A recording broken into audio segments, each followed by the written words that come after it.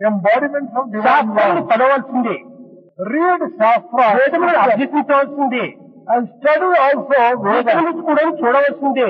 You should also see various, కానీ ఇవన్నీ కూడా పారాయణ గ్రంథములుగా మాత్రం మనం పఠించరాదు. but don't read them merely for the sake of reading. ఈనాటి గీతా ప్రచారకులు గాని, గీతా ప్రబోధకులు గాని People who expose ఈ సత్యాన్ని గుర్తించుకోలేక not realizing this basic truth, Gita పారాయణ చెయ్యండి చెయ్యండి చెయ్యండి, they go on telling.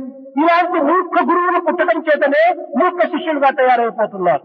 On account of such ignorant gurus, the disciples are also becoming rather పారాయణం ignorant. చేస్తూ వచ్చిన ఫలితం ఏమిటి?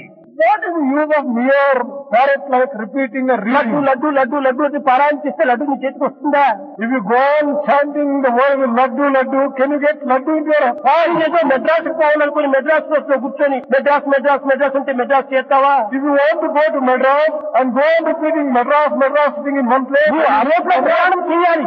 you have to try. మూర్ఖజనులంతా కూడా పారాయణాలు మొదలు పెట్టారు. A number of people go on repeating Lalitha సహస్ర పారాయణ, Lalita Sahasra దేవి Parayana. సహస్ర పారాయణ, గీతా పారాయణం, ఇవన్నీ పారాయణంలో వచ్చినటువంటివా? ఇవి కాదు కాదు. Reading of Lalita Sahasra, Gita, మూడు శ్లోకాలు చేసే బదులు, చెప్పే బదులు ఒక్క శ్లోకం యొక్క ఆచరణ నువ్వు చేయి. instead of repeating 100 slokas, parrot-like, practice at least the meaning of one sloka. ఆచరణ లేనటువంటి పారాయణము ఏమి అనర్థము.